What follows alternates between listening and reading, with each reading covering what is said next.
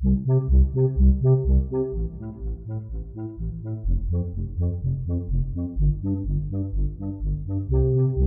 and welcome back, or welcome for the first time, to Playtime. My name is Andrew Barnett. I am a child therapist who lives and works in Asheville, North Carolina, and this is a podcast dedicated to play therapy and child therapy, coming at both of those things from a child-centered perspective.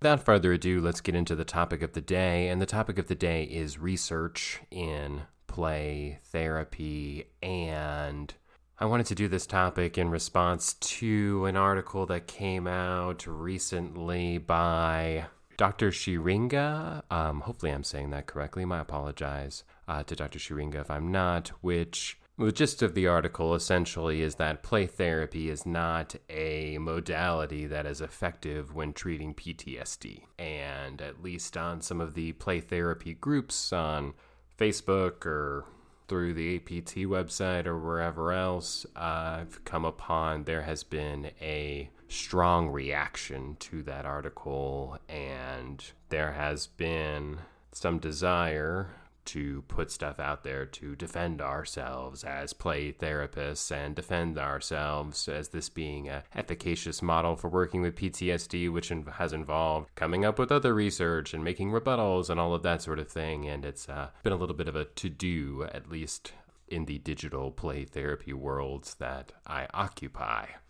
And before we get down to the nitty-gritty of the article, let's take a step back and talk about research in psychology generally, or even research itself generally. And I actually did a little bit of research for this podcast for maybe the first time, and came across a little study back in 2015 by the University of Virginia, where they took a number of studies in psychology and tried to replicate them, tried to see if they could get the same results, or at least a statistically similar result to the studies in question. And what they found is that of these studies that they looked back on in 2015, they were only able to replicate 36% of those studies. And there are numerous other examples online of people having issues with replicating research studies in psychology, which therefore casts some doubt over any of the research that we've been able to do in psychology if you can't really even trust the number half of the time. And so we end up in a situation where often when these research articles come out, we can make a big to-do about it, but there's ultimately not much of a to-do to make, and there's no need for us necessarily to try to defend ourselves using more research and more studies. I personally am a big fan of science. I love science. Science is very helpful with things like pandemics. Science is helpful with things like climate change. Science is helpful with technology and finding patterns in weather, maybe understanding parts of our body better, understanding just the way that the world works and functions. Science is a really beautiful field, and I would never want to disparage it.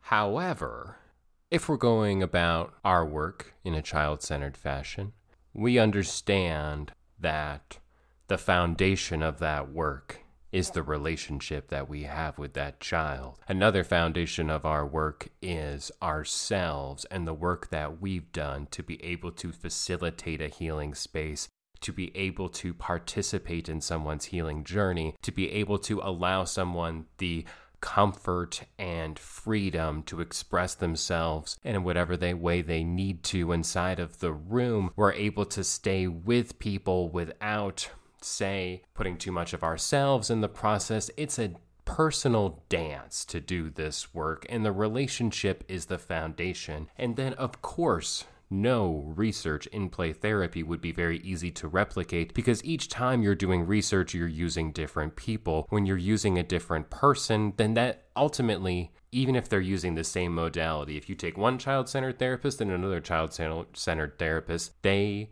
might get different results based on, say, their own efficacy with the work, based on the work that they've done themselves, based on their knowledge of the theory and the techniques, and based on, say, the people that they're working with and what kind of relationship that they have. And maybe some of you out there feel like, oh, I'm better with working with 3-year-olds or 9-year-olds or children with anxiety or who are withdrawn or children who are aggressive and are more external with what they're feeling. And all of those things are factors that go into each session and are factors that go into each child's treatment. And they are factors that are difficult to put a number on. They're difficult to, say, quantify in this particular kind of way. And obviously we want to do that as a field, right? We're trying to get to a place where we are legitimate in the eyes of others, and we can see that road to legitimacy through research and through science.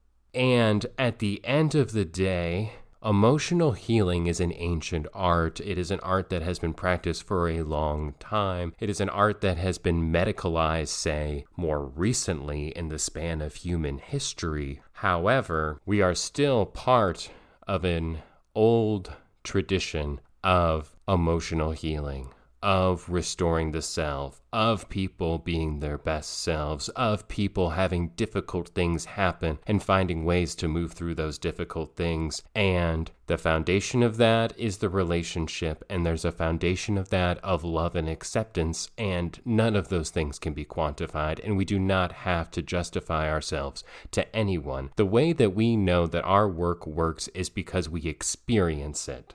We experience healing on behalf of the people we work with. We experience higher levels of functioning and healing and intimacy and love and mutual respect inside of the families that we work with.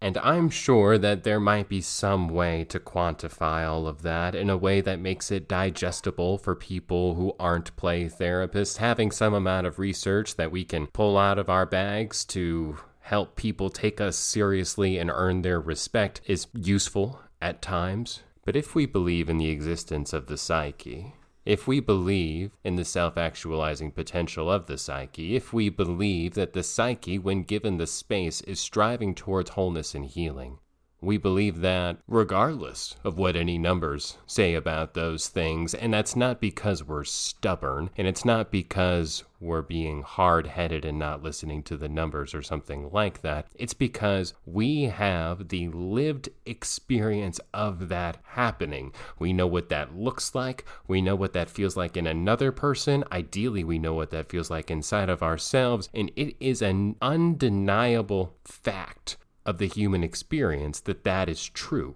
And so I would imagine that there will probably continue to be times when, say, research articles or other things come out that attempt to discredit what we do.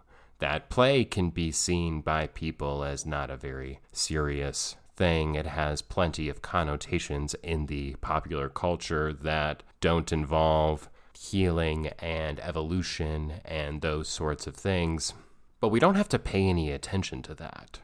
We don't have to let that negativity get under our skin. We don't have to believe that we have anything to prove. And it's important when we do feel like we have something to prove or we are feeling insecure about it. It's important to seek out those we know who are doing the same thing, those we know who have a similar understanding. And that's not to say try to hide from the world or try to put our heads under a pillow. I don't know, that's a weird thing to say, but we're not trying to just avoid that.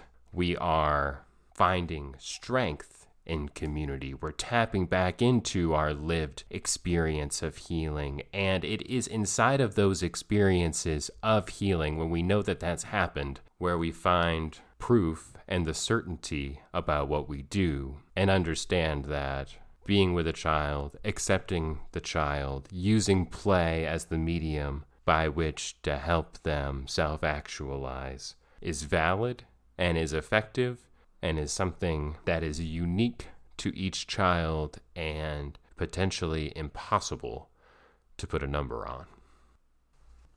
And that's all I've got for this episode of Playtime. Thank you so much for listening. Please rate, review, subscribe, all that good stuff. Tell a friend. It helps the show get more reach. If you would like a copy of that COVID-19 book for children who are grieving, hit me up and let me know. My email is barnettchildtherapy@gmail.com. I've got more content at barnettchildtherapy.com. And yeah, I will see you all next time.